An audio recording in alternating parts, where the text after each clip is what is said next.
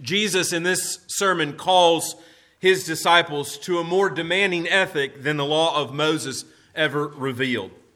It's important for us that as we continue our study that we keep the context in view. And I want to press that lest we get confused and derail ourselves and maybe perhaps get into the weeds a bit. Jesus here is giving this sermon on a hillside by the Sea of Galilee, joined by fishermen who've left their boats, housewives who've left their daily chores, and farmers who have left their fields, all to hear this master teacher. The crowds have assembled, and Jesus calls out his disciples and sits them down and describes them. And this message really begins easy enough. Blessed are the poor in spirit. Blessed are the meek. But the ethical demands that Jesus places become almost unbearable as he begins to move through this sermon. For I tell you, he says, unless your righteousness exceed that of the scribes and Pharisees, you will never inherit the kingdom of heaven.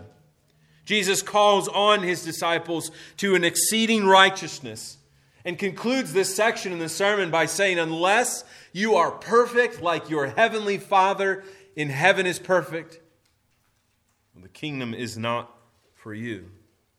Well, as Jesus opens up this new section of the sermon, he deals with 6 topics concerning the law. He begins each with this phrase, you have heard it said, but I say unto you. At each level, Jesus begins to chip away at the innate sense of self-righteousness that plagues every man and every woman. Many of us might be tempted to say this morning, man, I am glad I am not that guy. I'm glad that I've never done that. You see, we're so tempted to justify and rationalize our sin by saying things like, well, at least I haven't done that, or at least I've never done this. It's easy enough for us to say, well, at least I've never killed anyone before. But can we say that we've never been angry? Jesus here in this passage puts a demand on us that is higher even than worship.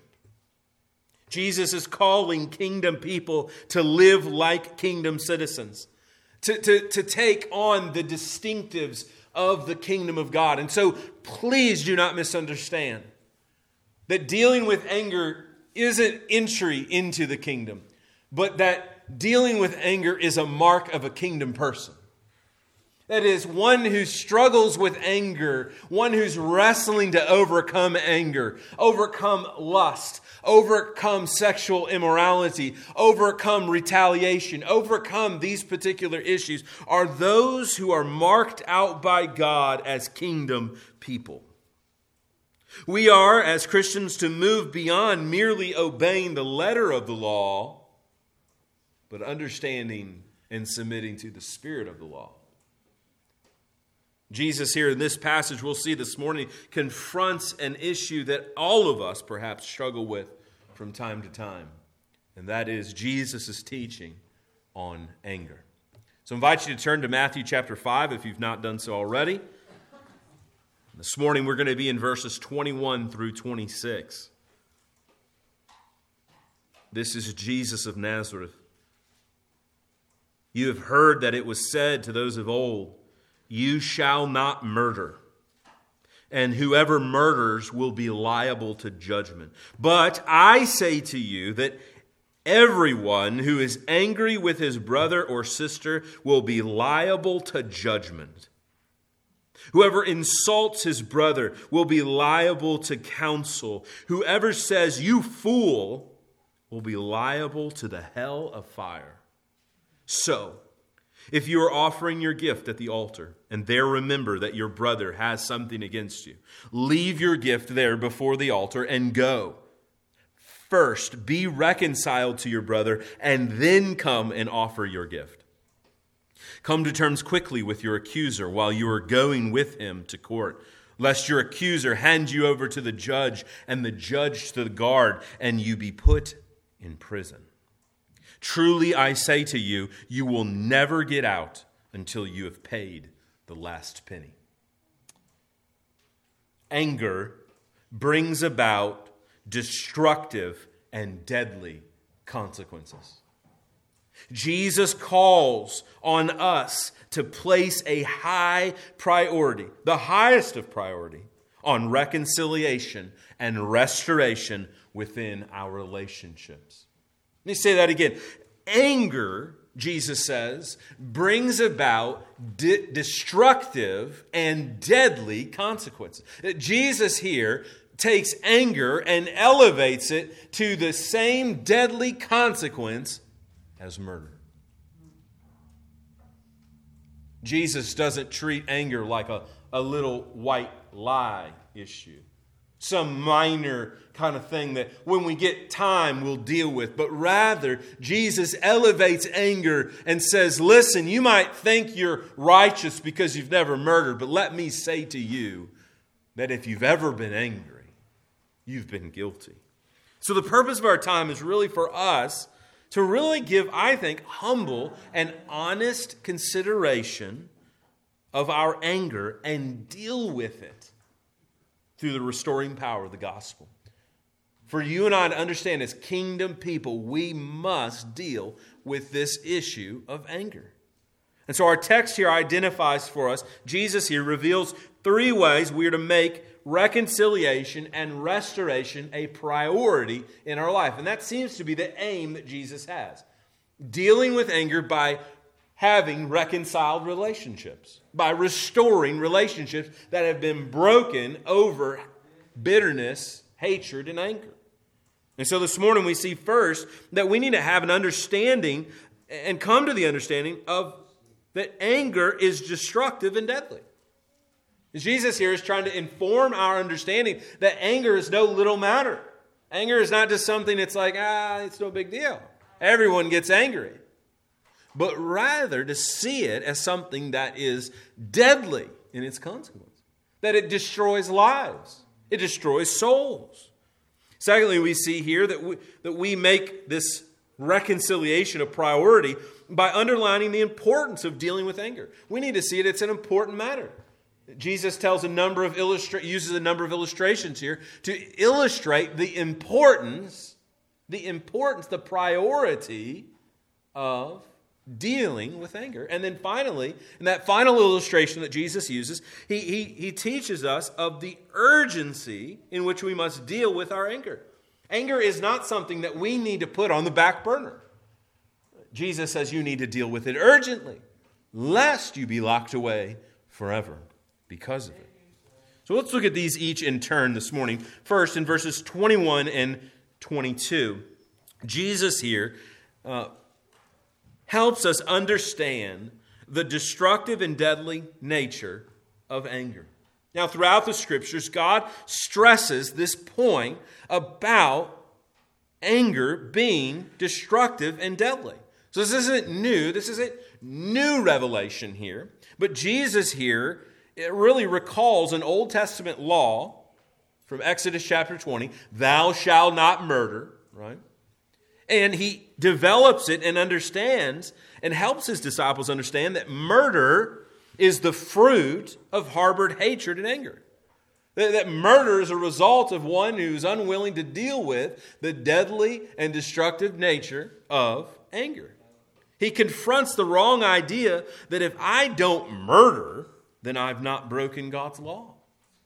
Again, Jesus here addresses the spirit of the law beyond the letter of the law. The Pharisees would have easily said, look, we've never murdered anybody. But how often throughout the gospel accounts do we see them motivated by anger and hatred of Jesus himself? Repeatedly, the Proverbs speak to strife and transgression that is stirred up by those who pursue anger and hatred. A hot-tempered man, Proverbs 15 says, stirs up strife, but he who is slow to anger quiets contention. Or Proverbs 16:32, whoever is slow to anger is better than the mighty, and he who rules his spirit than he who takes a city. The Proverbs describe a man who's under control as one who's more powerful than a warrior destroying an entire city. The Apostle James tells us that anger does not bring about the righteous life that God desires. Or the Apostle Paul in Ephesians 4 calls us to put away all bitterness and wrath and anger and slander. To put it away, let it not be named among you. But the Bible also presents anger as righteous. The Bible speaks of God's anger towards the wicked, like we heard earlier in Psalm 37. Or we hear repeatedly throughout the imprecatory Psalms, like Psalm 69, where David there is declaring that God would righteously pour out his anger upon sinful humanity. Or, as the Apostle Paul taught the church in Ephesus in Ephesians chapter 4, in verse 26, be angry and do not sin. He actually commands them to be angry yet without sin. Do not let the sun go down on your anger and give no opportunity to the devil. Furthermore, the Bible speaks about God's anger towards sinners. He speaks of him being slow to anger and abounding in steadfast love. You see, there is a kind of anger that is a righteous anger, a holy anger, a desire to be frustrated and understanding that it's not about retaliation, about hurting others, but allows for repentance and reconciliation. Nevertheless, much of the anger to which we are naturally prone is wrong. However, easy it is for us to rationalize it as righteous indignation. In other words, we often declare our anger as righteous when it's actually unrighteous. In this text, Jesus here draws out the deadly consequences of not dealing with anger. He uses a number of words to describe. Look what he says here. He says, but I say to you, verse 22, that everyone who is angry with his brother will be liable to judgment. Whoever insults his brother will be liable to counsel. Whoever says you fool will be liable to the hell of fire. Jesus used these parallel statements to sort of as a circular downward argument. You think that murder is bad, but let me show you where anger leads, he says. A number of words that Jesus used here. The first one there, whoever insults, the ESV translates, literally means to call someone good for nothing. Or that third one there where you fool, literally to call someone an idiot, a fool. The idea here is that the anger that Jesus is confronting is that which is pointed towards one's character and identity. Anger, hatred, judging is ultimately about control. Controlling a situation and controlling a person. Anger often is born out of a lack of control. We want to be in control, and so we're frustrated and angry when we're not. We're angry with people because we want to control people. And naturally people don't like to be controlled. And so when they don't submit to us and what we understand and what we think they should be like, we get angry. Fundamentally, Jesus here confronts anger and says that it is an attack upon the throne of God himself, for it displaces God as judge and sovereign ruler. This is why the Bible dives at anger so much throughout so much of Scripture. Because when we are angry, we are trying to be God. We are trying to have this self-righteous indignation when in fact we have none. The ultimate reason anger is to be avoided because it has no place in the inaugurated kingdom of God which Jesus is speaking. Jesus is like, kingdom people aren't angry people. They ain't got nothing to be angry about. Nothing to be hating about. Nothing. You are kingdom people. You were bought with a price, the blood of Christ. My blood, he says, I died for you. There is no reason. Kingdom people need to deal with their anger. C.S. Lewis in his book Mere Christianity really helps, I think, give a good understanding of what happens when one is given in to anger. And anger really is a vicious trap that leads to murder. He writes this: "The Germans perhaps at first ill-treated the Jews because they hated them. Afterwards, they hated them much more because they ill-treated them. The more cruel you are, the more you will hate. And the more you hate, the more cruel you will become. And so is the vicious circle forevermore. Good and evil both increase at compound interest," he writes.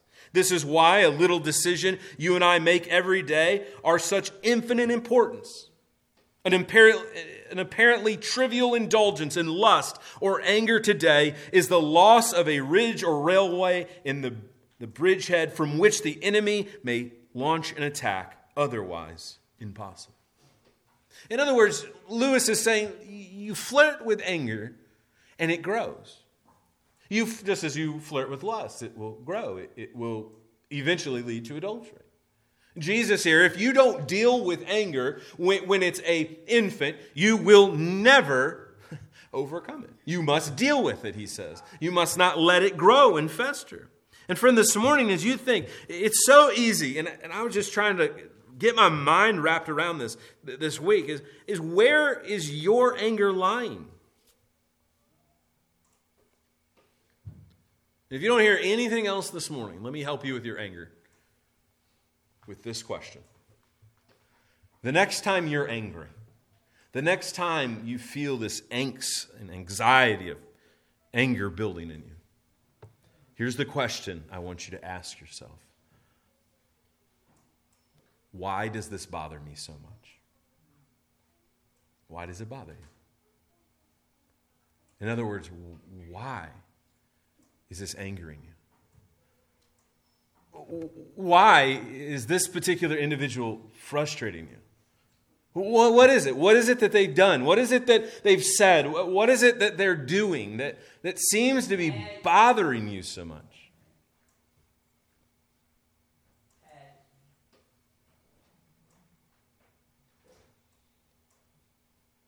Why?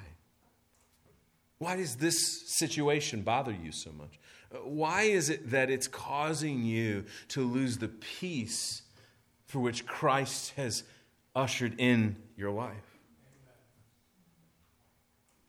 Is your anger an intense anger?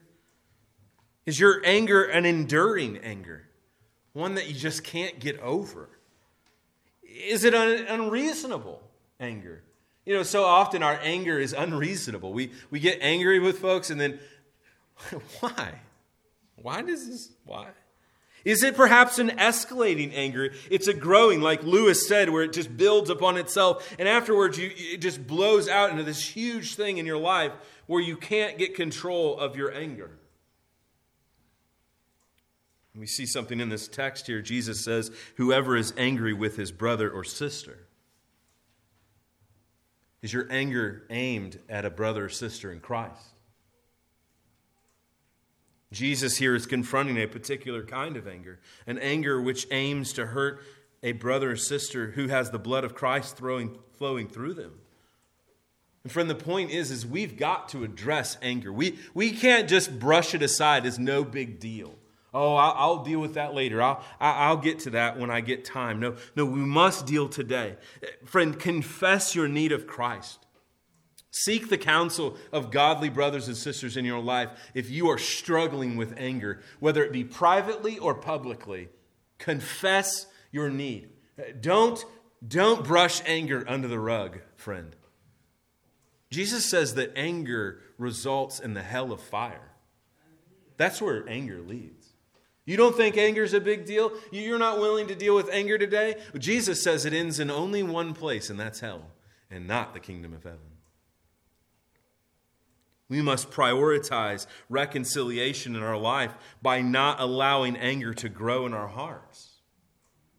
We must avoid anger at all costs and seek immediate and lasting restoration within our relationships. This is where Jesus is going.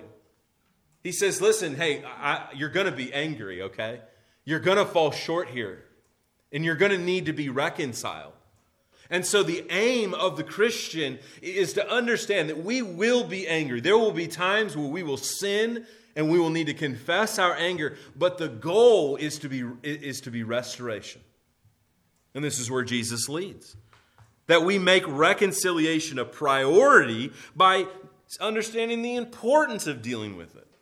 Look there in verses 23 and 24. Jesus says, so if you are offering, so he gives a little hypothetical situation here. So imagine you're at the altar worshiping. You've got this gift that you're giving and offering to the Lord.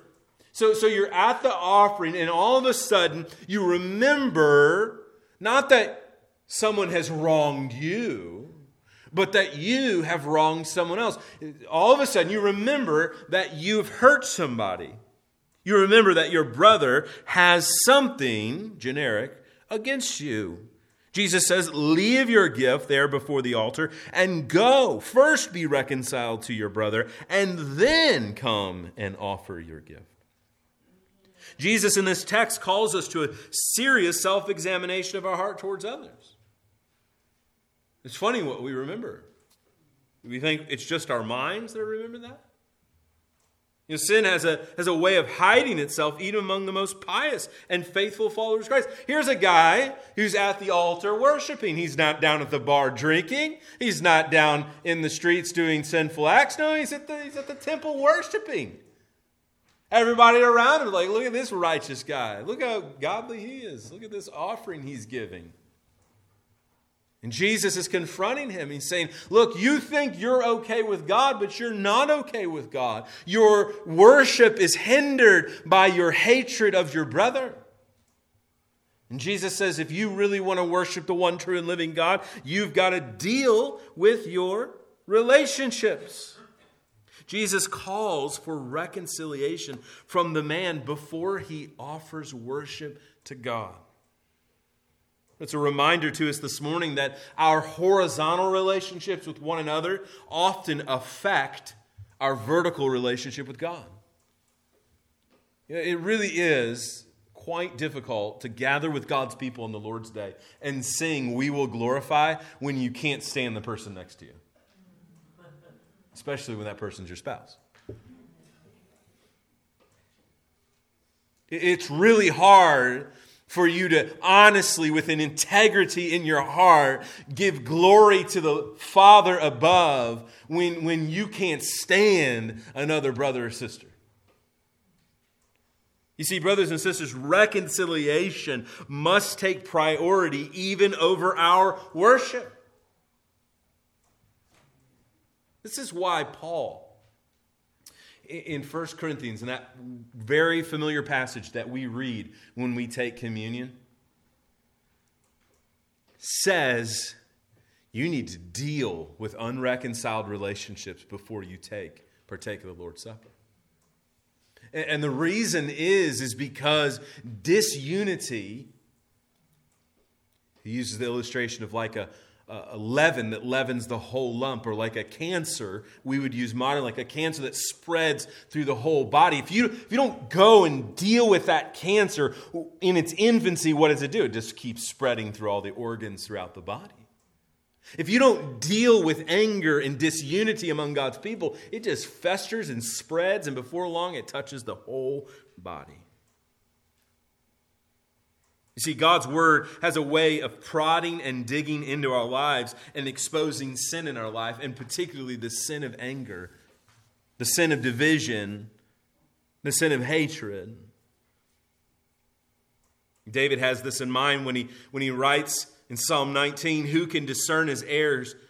Declare me from innocent faults. Keep back your servant also from presumptuous sins. Let them not have dominion over me." Brothers and sisters, what we need desperately is God's Spirit to show us what kind of anger we are harboring in our lives. What kind of anger, what kind of thoughts and feelings maybe we don't even recognize. As David says, he says, "Who can discern his errors? Declare me innocent," he says, "from hidden faults." Brothers and sisters, is there hidden faults in your life that you don't see? Pray that the Spirit of God would give an illumination. As this man was offering his gift, he just happened to remember, the text says. No, we understand this to be a divine passive where the Spirit of God is giving remembrance to this man, where he is remembering that he's a sinner and he needs to reconcile with others.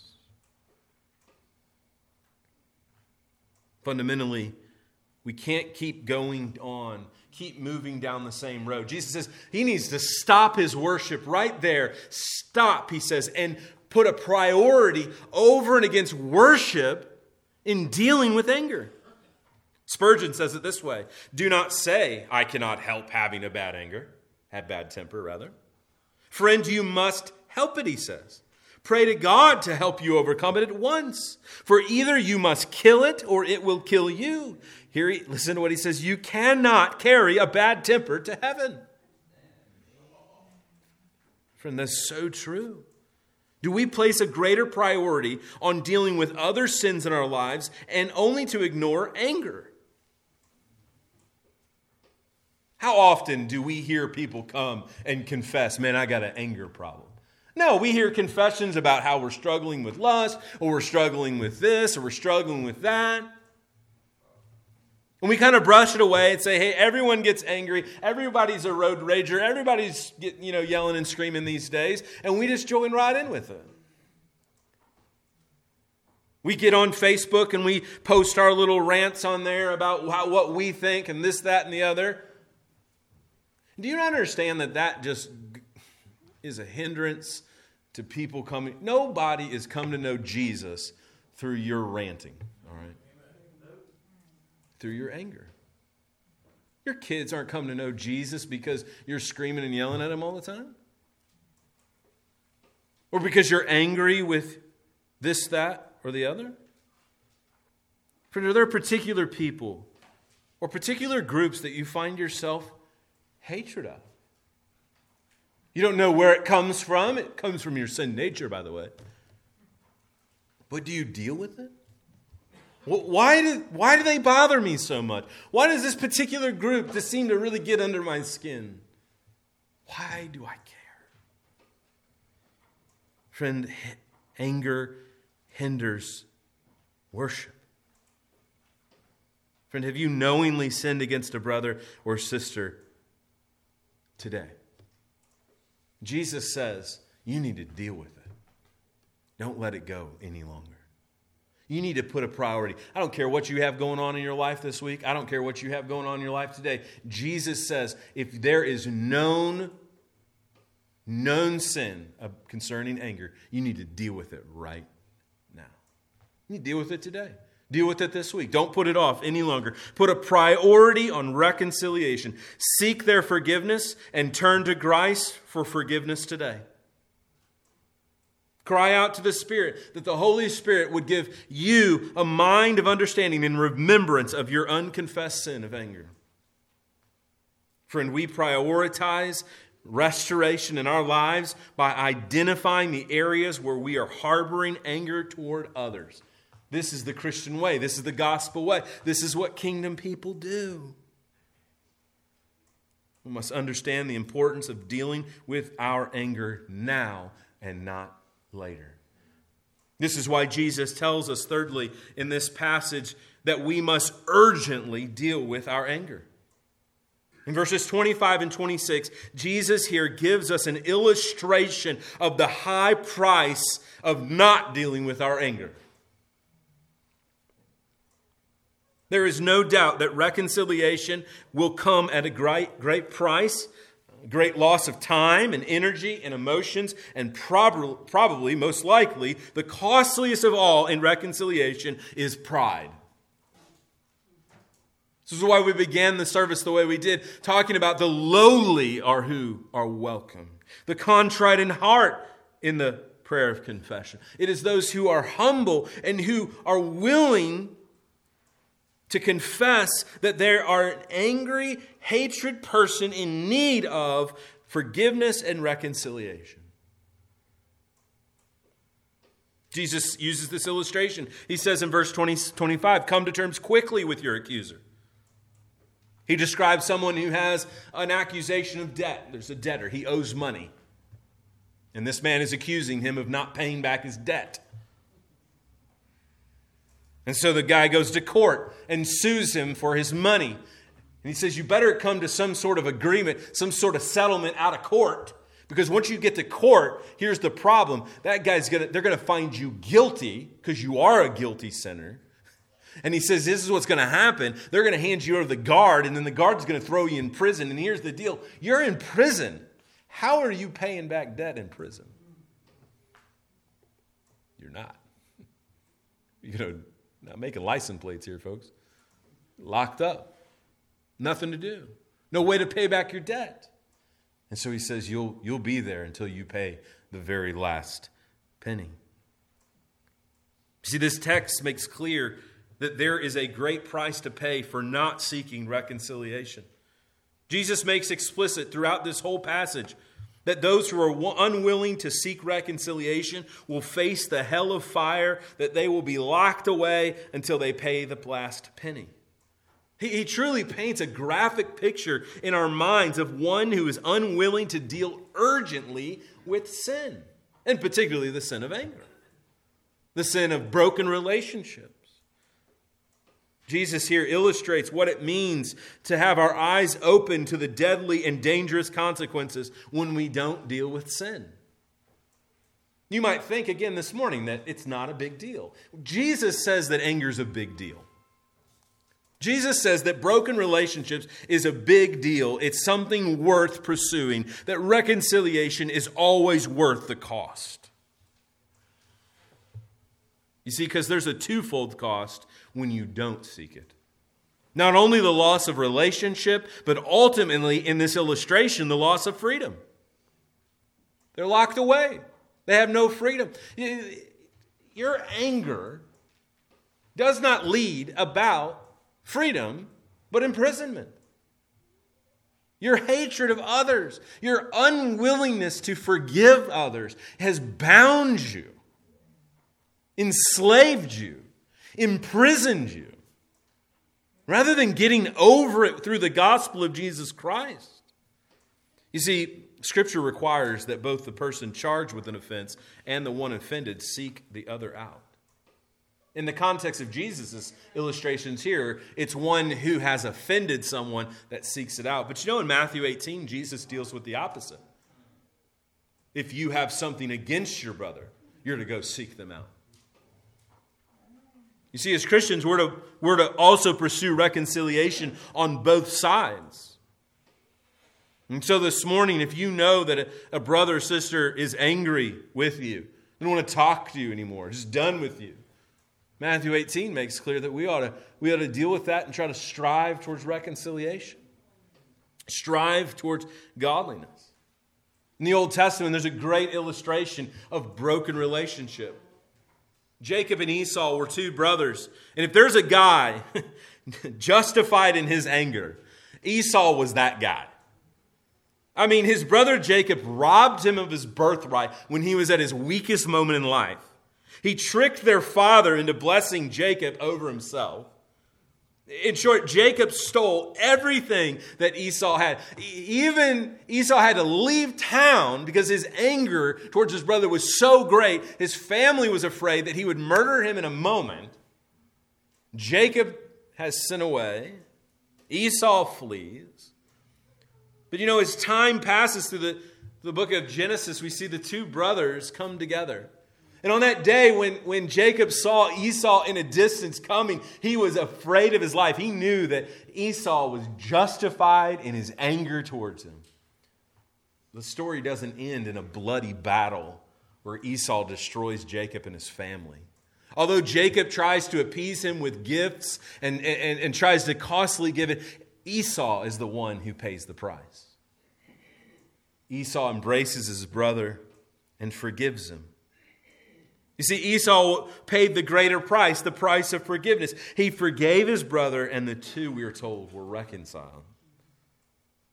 Friend, do you understand Jesus' teaching here on the urgency of dealing with anger and working towards reconciliation?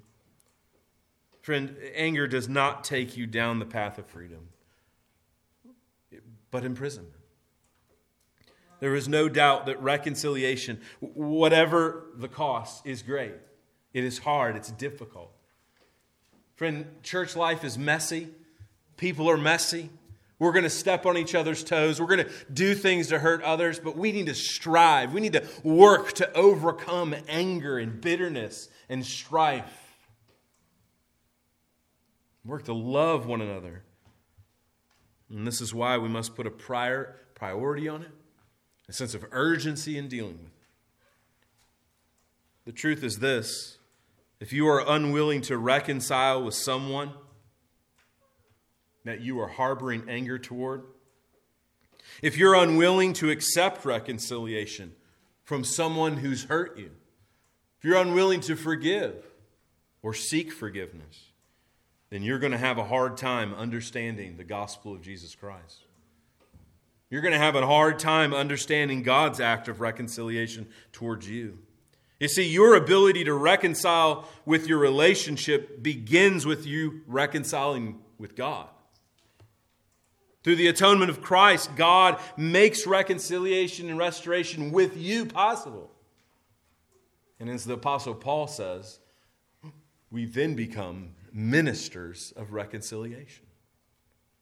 Those who have been reconciled to God. And so God is not calling you this morning. Jesus isn't saying, hey, you need to take an anger management class.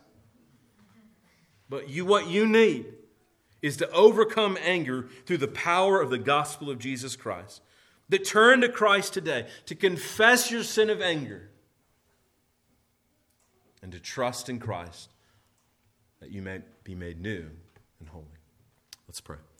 Father, we pray this morning that you would be glorified through Christ. The gospel would be made clear. Father, we pray that we might deal with our sin and anger and bitterness.